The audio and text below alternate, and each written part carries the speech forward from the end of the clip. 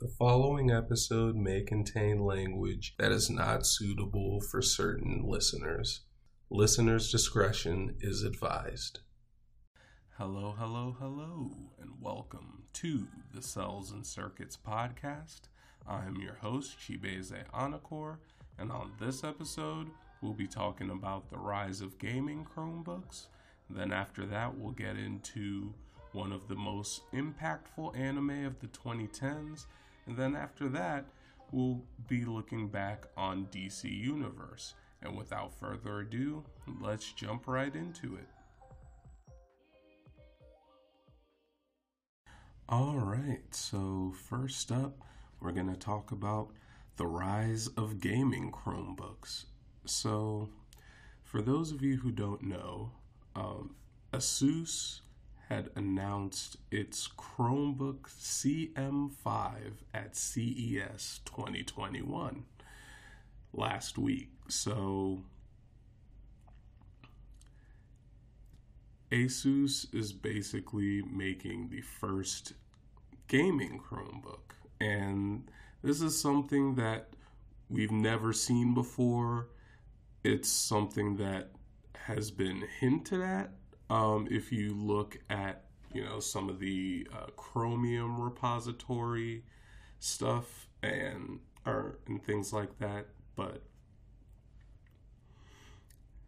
it's very interesting to me because with the rise of cloud gaming services like GeForce Now and Google Stadia, which ASUS even name drops on its website, and I'll get to that in a minute, but it's interesting that people are gaming more on Chromebooks now, and ASUS really sees that, so they're trying to meet that demand, which is awesome. So I'm going to go over the design and the specs a little bit before I can get into why this computer exists. So as far as the design goes, it comes in a mineral gray color, and then the WASD keys are colored orange on the sides, so that clearly lets you know that those are the keys that you use when you're gaming. So and also the power and volume buttons on the sides of the laptop are orange as well. So orange is really the accent color of this laptop. And, I'm all here for it. Personally, I'm a black and red type of person, but orange is close enough to red that I could probably live with that. And then as far as the specs go, this laptop has an AMD Ryzen 3 3250U, or you can spec it up to an AMD Ryzen 5 3500U processor. And then as far as the RAM goes, there are 3 configurations. You have 4 gigs of RAM, 8 gigs of RAM, and 16 gigs of RAM. And then as far as the storage goes, you have 64 gigabytes of eMMC storage, and then the 128, 256, and 512 gigabyte options for this laptop are all NVMe SSDs, which are faster storage options than the 64 gig eMMC option.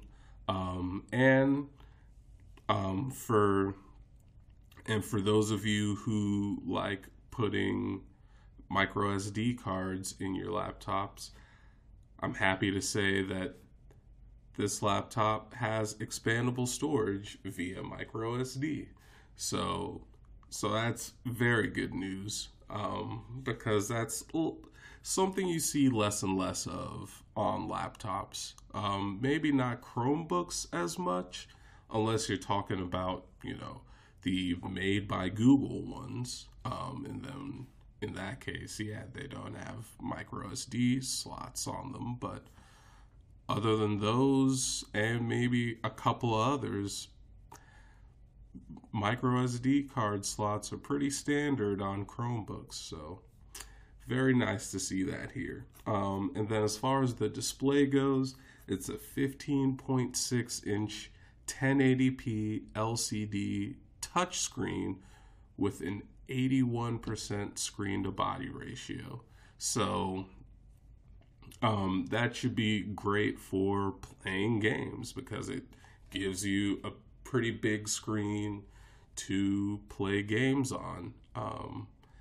And 1080p is a pretty good resolution. It's standard for most laptops and it's enough for most people. And I think the laptop gets as bright as 250 nits, so I don't think that's very bright if you're trying to play in direct sunlight, but I imagine, since this is more of a gaming focused Chromebook, a lot of people will be using it indoors, especially because, pandemic. But anyway, and then finally, the ports. So for this laptop, you get 2 USB-C ports, 1 USB-A port, 1 HDMI port, 1 headphone jack, or headphone and microphone jack, which is nice to see, of course. And then also a micro SD card slot, like I said earlier, for expandable storage. So pretty standard port selection there. And it's nice to see the full-size USB-A and HDMI ports so that you're less likely to live the dongle life. So very nice to see. But yeah, let's get into why this laptop was made. So this laptop was clearly designed with cloud gamers in mind. And like I said earlier, ASUS name drops Google Stadia and NVIDIA GeForce Now on their website in order to highlight the fact that this laptop will work really great for cloud gaming. And ASUS also mentions that its Wi-Fi stabilizer technology is in there. I'm not really sure. I'm not really sure what that does. Or judging by the name, I'm guessing that it tries to keep your Wi-Fi connection as stable as possible, which also helps with cloud gaming because that's completely dependent on your internet connection. So that'll be interesting to see. And then also, you can play cloud gaming services with a keyboard and mouse. Google Stadia supports keyboard and mouse input. NVIDIA GeForce Now supports keyboard and mouse input as well. So that's why you had the colored WASD keys on the laptop, and that's why it's more colorful than the other ASUS Chromebooks that they have in their lineup for this year. And so this laptop is clearly gaming focused, in terms of cloud gaming, but also last year, or maybe it was in 2019, I'm not sure, but Google and Valve had entered an agreement to try and bring Steam natively to Chrome OS, which is great news for especially Linux gamers because you can play the Linux versions of games via Steam on a Chromebook. And quite frankly, judging from all the specs and all of the design things and everything I just talked about from this laptop, this could be the ideal device to play Steam games on. If you want a Chromebook that's able to play Steam games or that's able to play games designed for Linux via Steam, this is kind of one of the best devices that you could do it on, or one of the best mainstream devices that you could do it on. So yeah. Also, we can get into what this laptop could inspire. So I think that this laptop could inspire more gaming focused Chromebooks. So, and especially from traditional laptop brands and maybe sub brands of those traditional laptop brands and just plain old gaming brands in general. So we could see maybe HP try and make their own version of this. We could see Lenovo try and make their own version of this. We could see maybe Dell making their own version of this. Who knows? But that would be a very interesting development to see. I personally am interested in this Chromebook because I've been wanting to get out of Windows for quite a long time, and there's only one app keeping me on Windows, to be honest. But if that app can, get ported over to Chrome OS, I don't care if it's a PWA or a desktop class Android app. I just want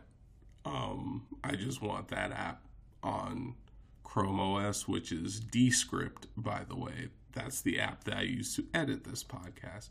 If that comes to Chrome OS, there will be no reason for me to get a Windows computer ever again. But I've been looking into this particular Chromebook ever since it was announced at CES, and I think that it could very well inspire other laptop brands to make their own gaming focused Chromebooks. And who knows, maybe even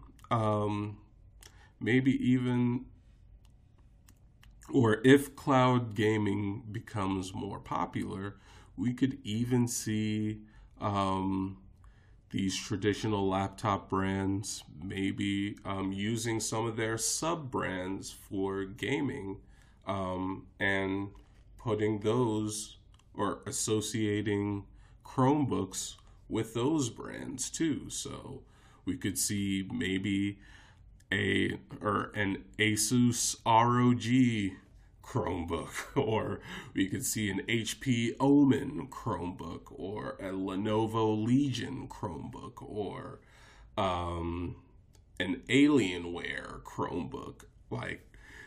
There are so many options here. Or maybe we could even see a brand like, I don't know, MSI or Razer get into Chromebooks too, and make some gaming focused Chromebooks with all the RGB and everything.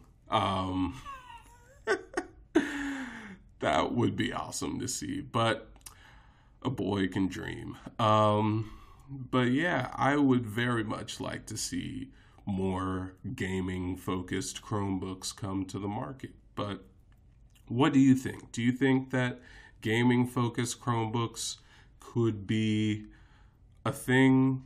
Do you think that it'll just be a one and done thing from ASUS and no one else will copy it? Do you think that ASUS will be the only brand that really gives a damn about um, gaming focused Chromebooks? Let me know what your thoughts are on social media or on Discord, and we can continue the conversation there. I will have a link to that in my Flow page link in the show notes, right below that subscribe or follow button, depending on which platform you're on. And yeah, that's going to do it for this topic. Up next, we'll be getting into one of the most impactful anime of the 2010s. Then after that, we'll be looking back on DC Universe. The Cells and Circuits podcast will be right back. This episode is sponsored by Anchor. If you haven't heard about Anchor, it's the easiest way to make a podcast. Let me explain. First, it's free. So, doesn't get any cheaper than that. Second, there are creation tools that will allow you to record and edit your podcast right from your phone or computer. I'm editing this podcast from a Chromebook using the web, so it's pretty easy to do. If I can do it, you can certainly do it. Third, Anchor will distribute your podcast for you so it can be heard on Spotify, Apple Podcasts, Google Podcasts, and so many more services. So you don't have to go to each individual podcast service and distribute it yourself. It automatically does that for you, so that's pretty awesome. Fourth, you can make money from your podcast with no minimum listenership. So, it's a pretty good way to make some money. And then, last but not least, it's everything you need to make a podcast in one place. So, download the free Anchor app for iOS or Android, or go to anchor.fm to get started. That's ANCHOR.FM to get started, or download the app for iOS or Android today. This episode is sponsored by Yubico. Yubico sets new world standards for simple, secure login, preventing unauthorized access to computers, servers, and internet accounts. Their YubiKey is a physical security key using two-factor authentication to protect your accounts. As more of us continue to work from home, it is more important than ever to protect your secure information. So, what can you do to protect your accounts?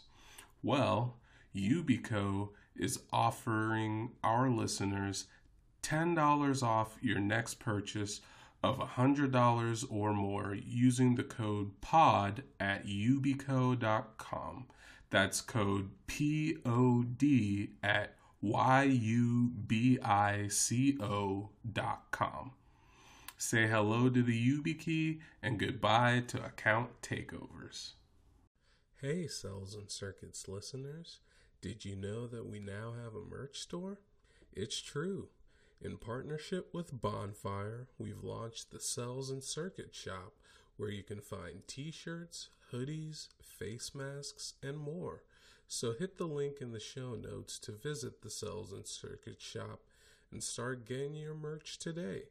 It really does help out the show. Thanks for your support, and now, back to the show.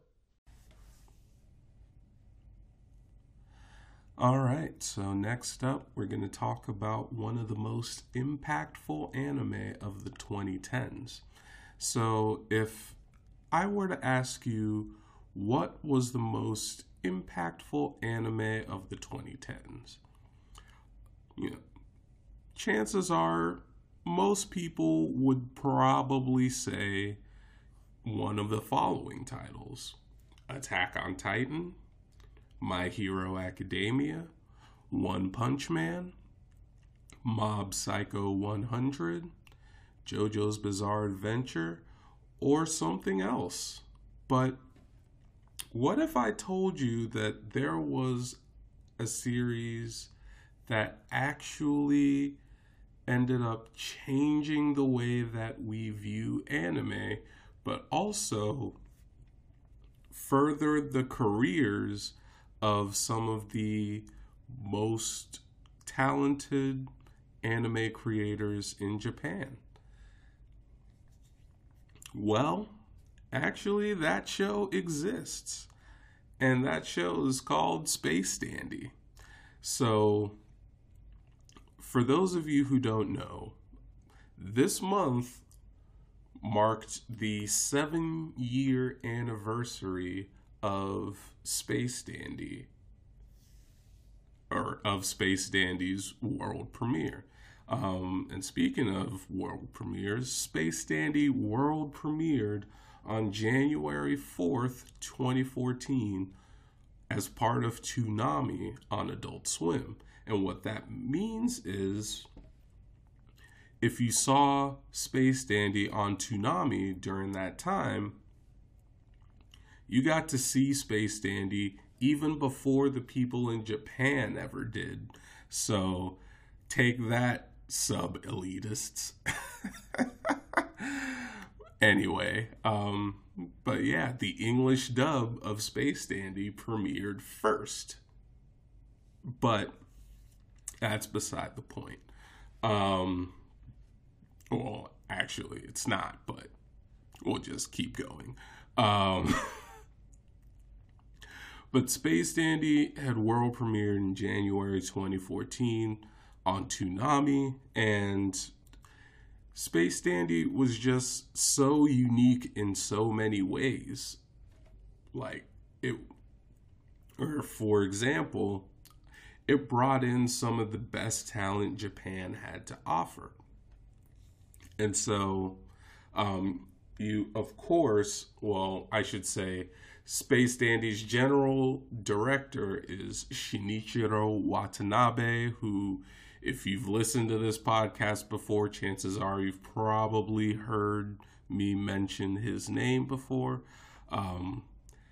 He's the director of Cowboy Bebop, Samurai Champloo, and he would later go on to direct titles like Carol and Tuesday, Terror and Resonance, Kids on the Slope, things like that. So very, very, very talented director, and one of my favorite anime directors of all time. But he's not the only talent that was brought on to this show. You also have Shingo Natsume, who is one of the episode directors of the series. He directs multiple episodes throughout the series, and he would later go on, or after this show, he would later go on to direct the famously revered One Punch Man Season 1, and then after that, Boogie Pop and others. So there's that. So there's that person. Also, you have Masaki Yuasa, who was pretty famous before his appearance on Space Dandy, but after his appearance on Space Dandy, he went on to do even bigger and better things. So, of course, before Space Dandy, he was one of the directors, or he was the director of Mind Game. I believe he also did one of the Digimon movies, I believe, I may not be entirely sure on that, but I know he did Mind Game. That I know. And then also, he would later go on to do Ping Pong, the animation. And then, of course, Devilman Crybaby, and Japan Sinks 2020. So, yeah, I mean, Like, the man is kind of a legend in the anime industry. And he also guest directed an Adventure Time episode called Food Chain. So there's that too. And then you also have Sayo Yamamoto, who was the director of Michiko and Hatchin, and also Lupin the Third, the woman called Fujiko Mine. So she is a very talented director as well. And then also you have Eun Young Choi. God, I hope I'm fucking pronouncing that name right. I'm so sorry if I didn't. But she had, or after she worked on Space Dandy, she had gone on to work on things like Devilman Crybaby and Keep Your Hands Off Eizouken, which I still haven't watched yet. So yeah, I definitely need to watch Eizouken. I have watched Devilman Crybaby and I loved it though. But anyway, so Space Dandy was unique in the fact that because it was episodic in nature, kind of like Cowboy Bebop. So or because it was episodic, you had different directors of certain episodes coming in and offering their own or telling their own story within the parameters of the show, which was very nice. And as someone who watched it during its premiere run on Toonami, I had to wait week to week to find out what was going to happen in the next episode. So I really didn't know what I was going to get week to week. And that kind of added to the excitement level that I felt for Space Dandy. I mean, nowadays that novelty has worn off because it's freely available on streaming and you can binge it whenever you want. But as someone who watched it week to week, it was very nice to just not know what you were getting next, because it wasn't a shonen anime. So like, you didn't really, or there weren't too many tropes. There were some tropes, but not as much as other anime. And some of those tropes that are in Space Dandy can be off-putting to some people, but I do think that it did enough things right for me to kind of overlook some of its shortcomings. But also, like, Space Dandy was just not really that much afraid of killing off its characters in each episode, because for every episode, for the most part, everything would reset when the next episode starts. So like, you could really do whatever you want with the characters. You could kill them off, you could have them like go to hell or something like that, or you could have them fight zombies, or you could tell a heartwarming story, anything. And that was the beauty of Space Dandy. Like I said, you never knew what you were going to get. You could get a heartwarming episode one week, and then the next week you could get like just a visual stunner of an episode, and then the following week you would get like a very thought-provoking episode. It was just a mystery box watching it week to week on Toonami back in 2014, and it was awesome. But sadly, I can't recreate that now with streaming. Because I already know what's going to happen. But anyway, another way Space Dandy was unique was that it literally changed the way that we view anime. So, and that's something that the Attack on Titans of the world, the My Hero Academias of the world, the JoJo's Bizarre Adventures of the world, the Demon Slayers of the world, that's something that those anime cannot say. Like, it can't say that. But Space Dandy can definitely say that that show legitimately changed the way that we view anime.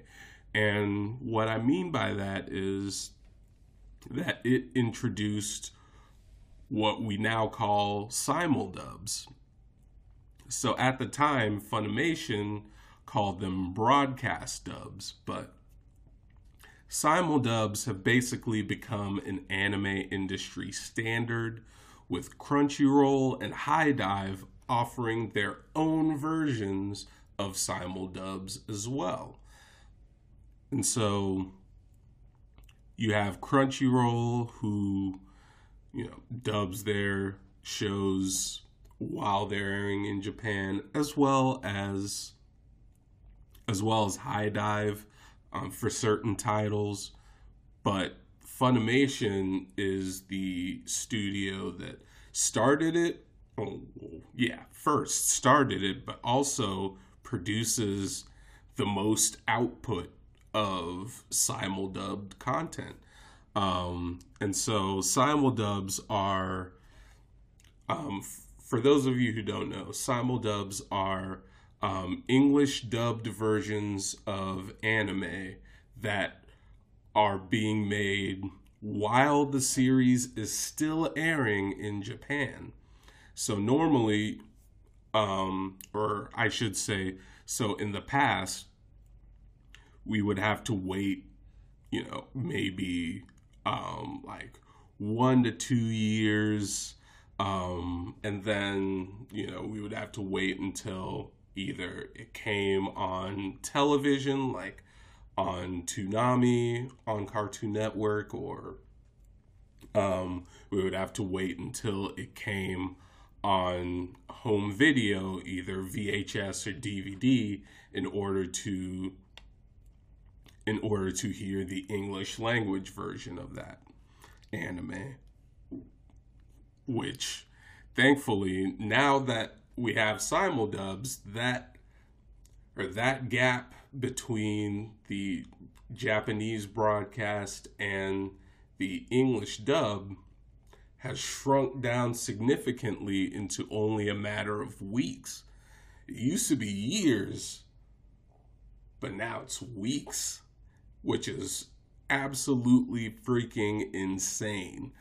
And that is something that Space Dandy directly started. And even Funimation says this in their article, which I will have linked in the show notes.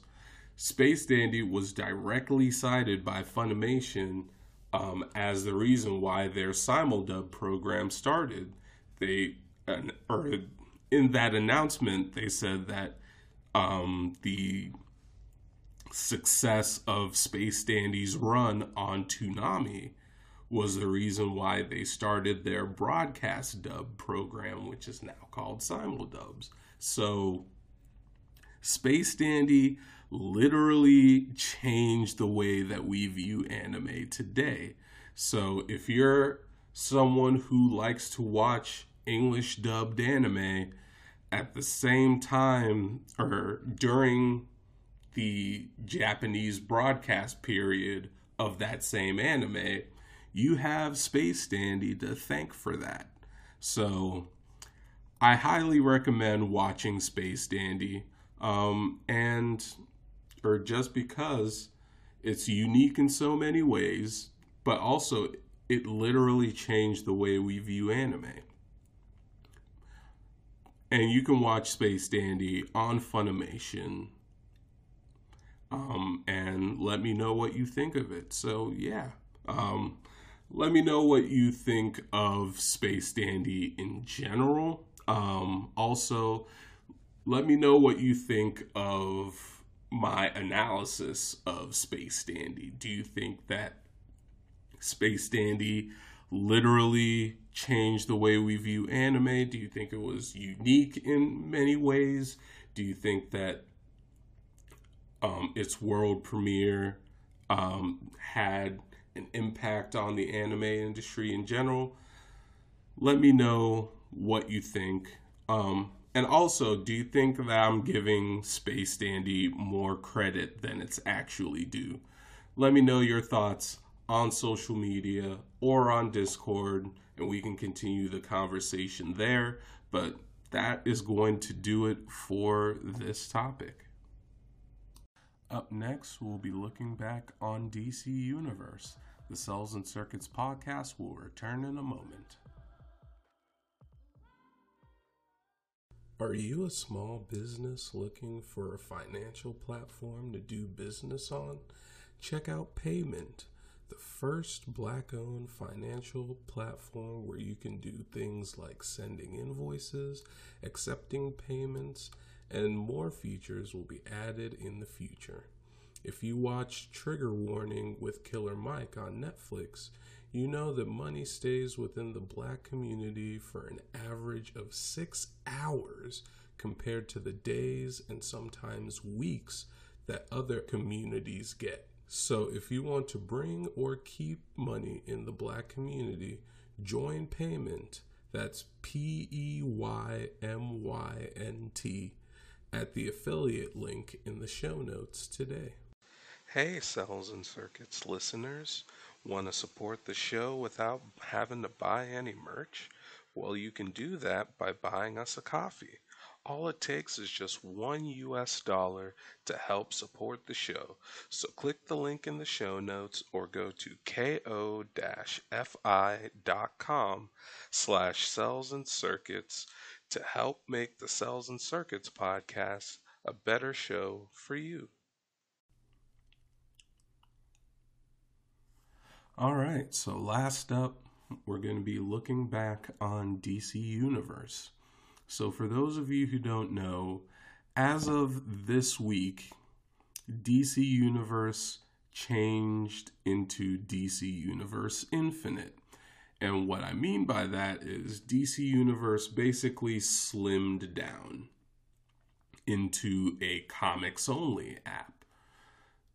Before, it used to have both comics and the movies and TV shows that deal with DC characters.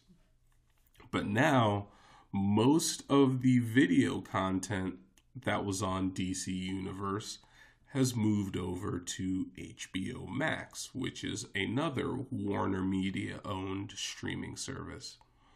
So, there are still some gaps in HBO Max's DC offerings, such as Static Shock and Batman the Brave and the Bold, and more.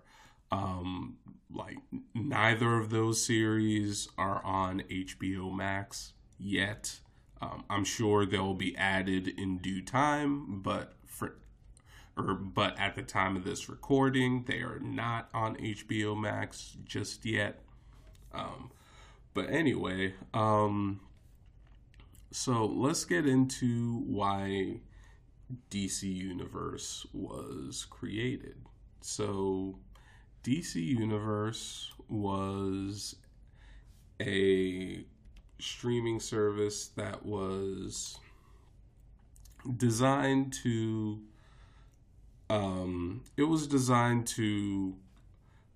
be a one-stop shop for all things DC, including comics, movies, and TV shows.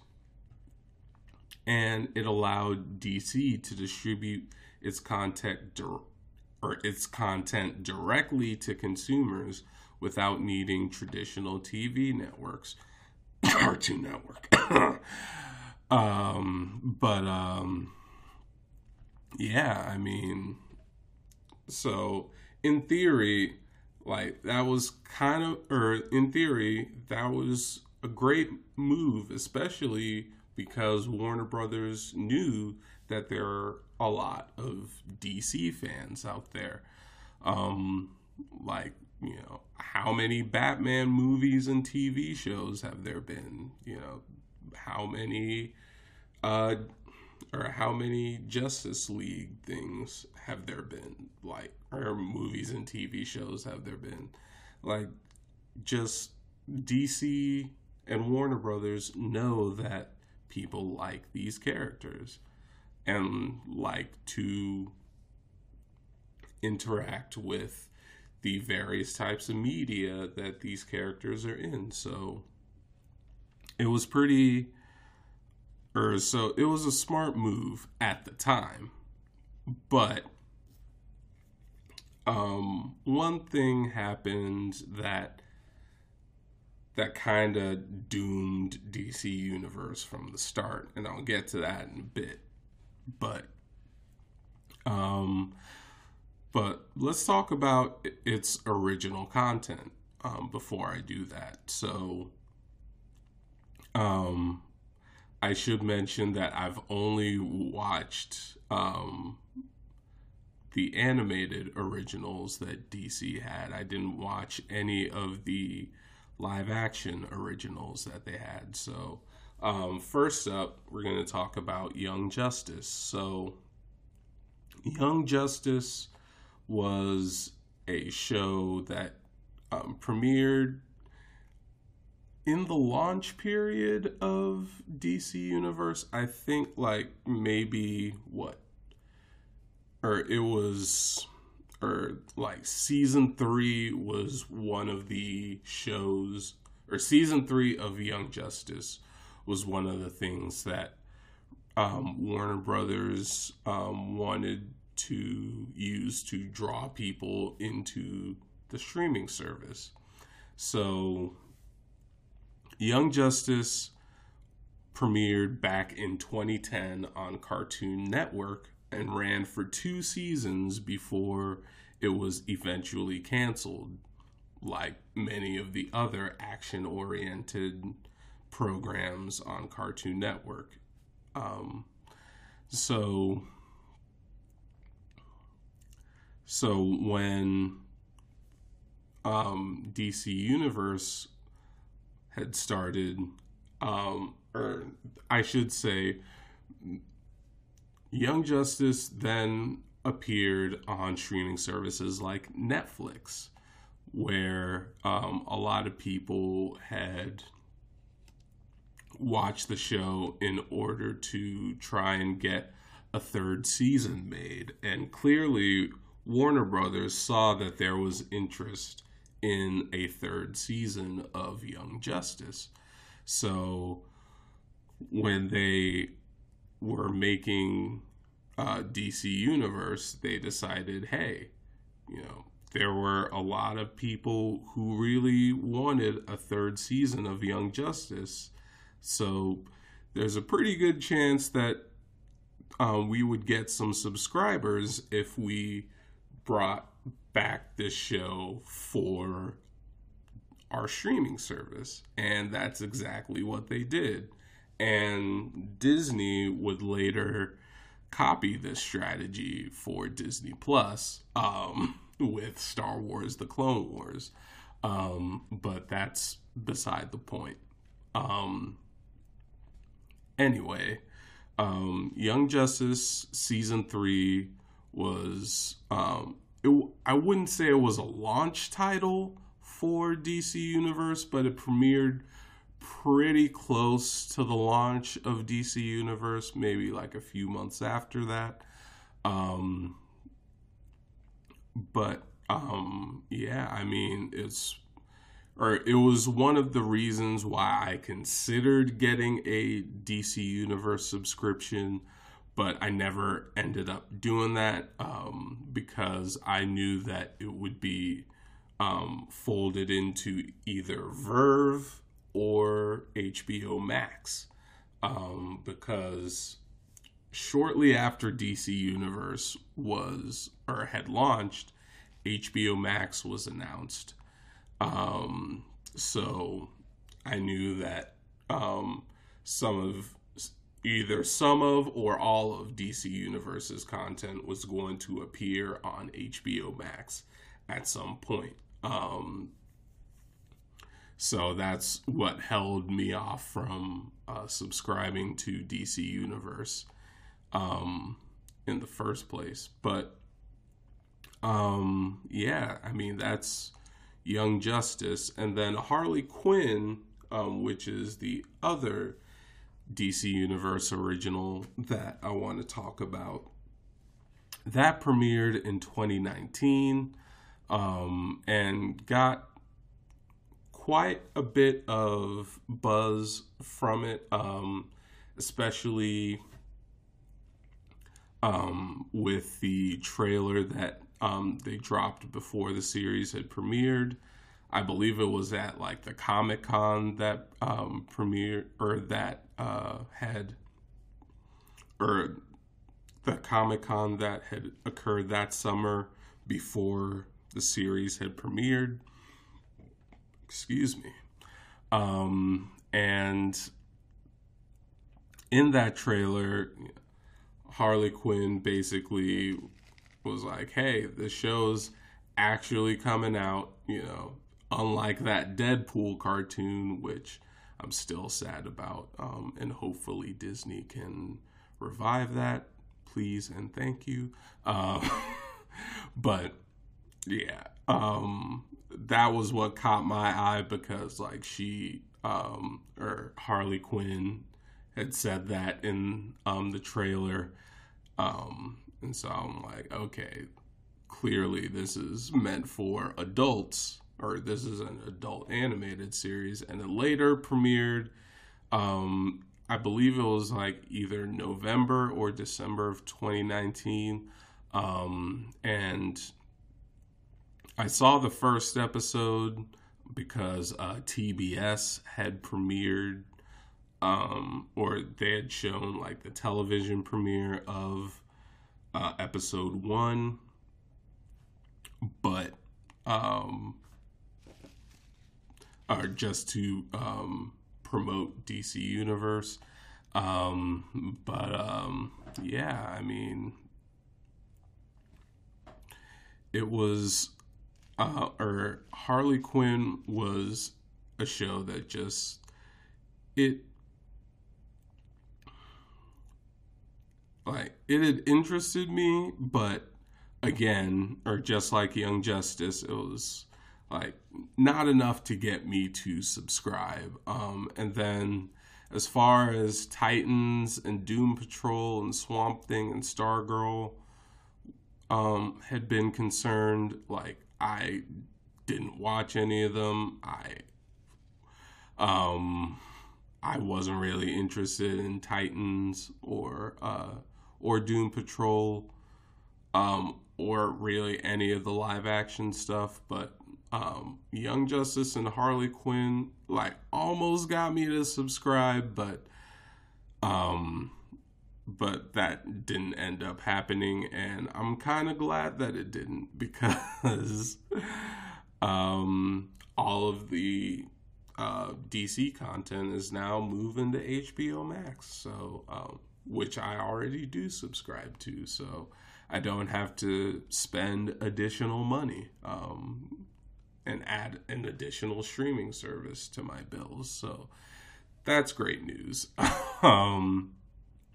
But let's get into why DC Universe shut down. So the thing that I think doomed DC Universe as a video content platform from the start was the AT&T acquisition of Time Warner, because AT&T wanted to, obviously start its own huge, all-encompassing streaming service to compete with the likes of Netflix, Amazon Prime, Hulu, Disney Plus, Peacock, and all the other ones. that are out there. But HBO Max, it was obviously going to be an all-encompassing Warner Media streaming service. So once DC started to, or once DC Universe had started, like, I kind of knew that it wasn't really long for this world, but that was another reason why I just like held off on it, was because I knew DC Universe was going to shut down at some point due to the existence of HBO Max. But yeah, I mean, AT&T, like, they've been desperately trying to grow HBO Max as of late, and we've seen this with the recent announcement of all of Warner Brothers' 2021 films will be releasing day and date in theaters and on HBO Max. So AT&T really wants to grow HBO Max by sacrificing some of the profits that they would have made in theaters. But you can only delay a movie for so long before you start to lose some money on that film. So yeah, I mean, I completely understand why AT&T did it, even though they should have definitely contacted the filmmakers beforehand, but that's beside the point. And AT&T is trying to desperately grow HBO Max, and also they're trying to reduce their debt load, because AT&T is probably one of the most indebted companies in the world. So I believe they have like something like over $100 billion in debt. So they're trying to reduce that as much as possible, and they've been doing that or one of the ways they've been doing that is to get rid of smaller streaming services. And DC Universe falls into this category. So some of the smaller streaming services that AT&T has either gotten rid of, or is in the process of getting rid of, are Filmstruck, and then Drama Fever. So Filmstruck was a classic film streaming service.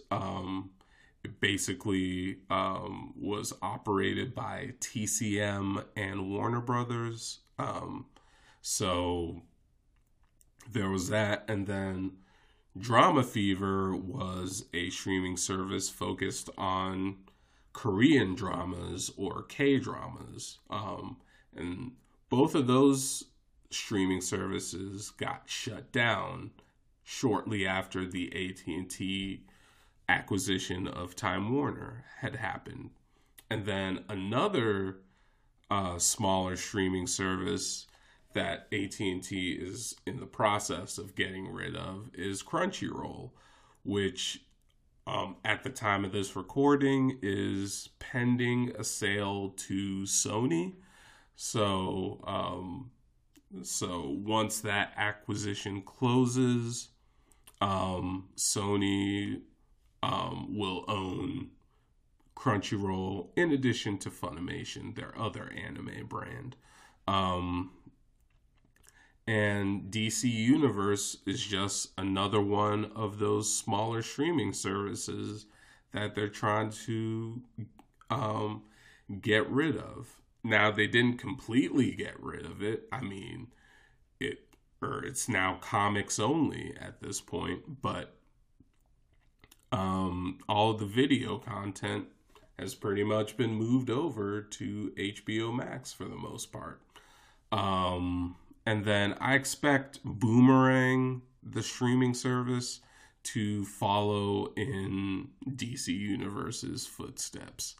I do think that the Boomerang streaming service isn't long for this world either. But again, that's beside the point. And one of the ways that we kind of knew the writing was on the wall for DC Universe was that AT&T was kind of pushing new DC shows and movies to HBO Max that could have been on DC Universe. So what I mean by that is we had different DC shows and movies that very well could have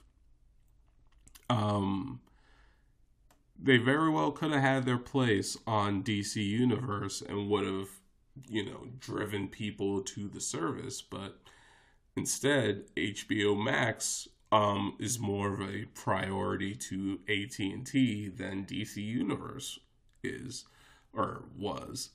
So we got we're getting new shows such as Aquaman, King of Atlantis, Bat Wheels, and Peacemaker, all of which are coming to HBO Max.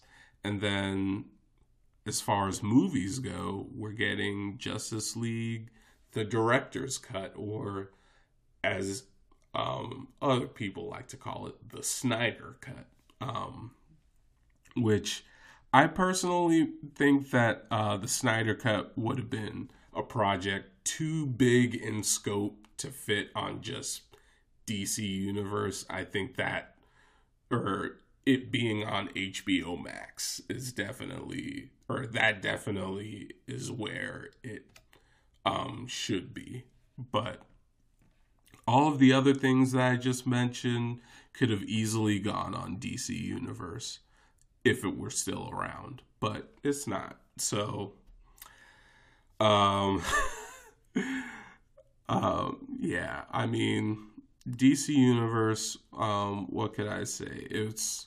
It was a victim of the streaming wars, and it's unfortunate because there aren't really that many apps, if any, that tried to do what DC Universe tried to do. So I really do appreciate DC Universe in that regard, or even if I didn't subscribe to it, but other than that, I mean, yeah, it's gone now. Rest in peace, DC Universe. But now, the question is whether or not AT&T has enough DC content or is giving consumers enough incentive to, instead of paying $8 a month for just DC content, now they have to pay a whopping $23 a month for both DC Universe Infinite, the comics only app, and HBO Max for the movies and TV shows from the DC Universe. So that's the question, is whether or not consumers are willing to pay for both services. So yeah, that's pretty much it. Let me know what you think of this whole DC Universe situation. Did you subscribe to DC Universe? I definitely want to hear from you if you did subscribe. What was your favorite show, especially original show on DC Universe?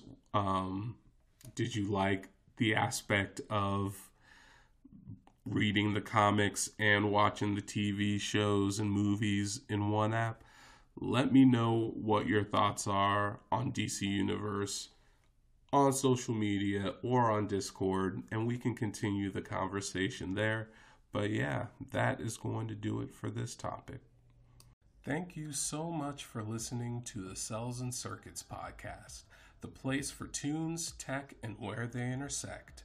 Let me know what you think of any of the topics discussed on social media or on Discord via the All My Links profile linked in the show notes. If you like this content, share it on social media and give it a review to help more people find it. If you want to see even more content just like this, consider supporting Cells and Circuits on Ko-fi or visiting the Cells and Circuits shop. The Cells and Circuits podcast was written, produced, and edited by me, Chibeze Anakor, and our intro and outro and transition music was made by Tiffy3.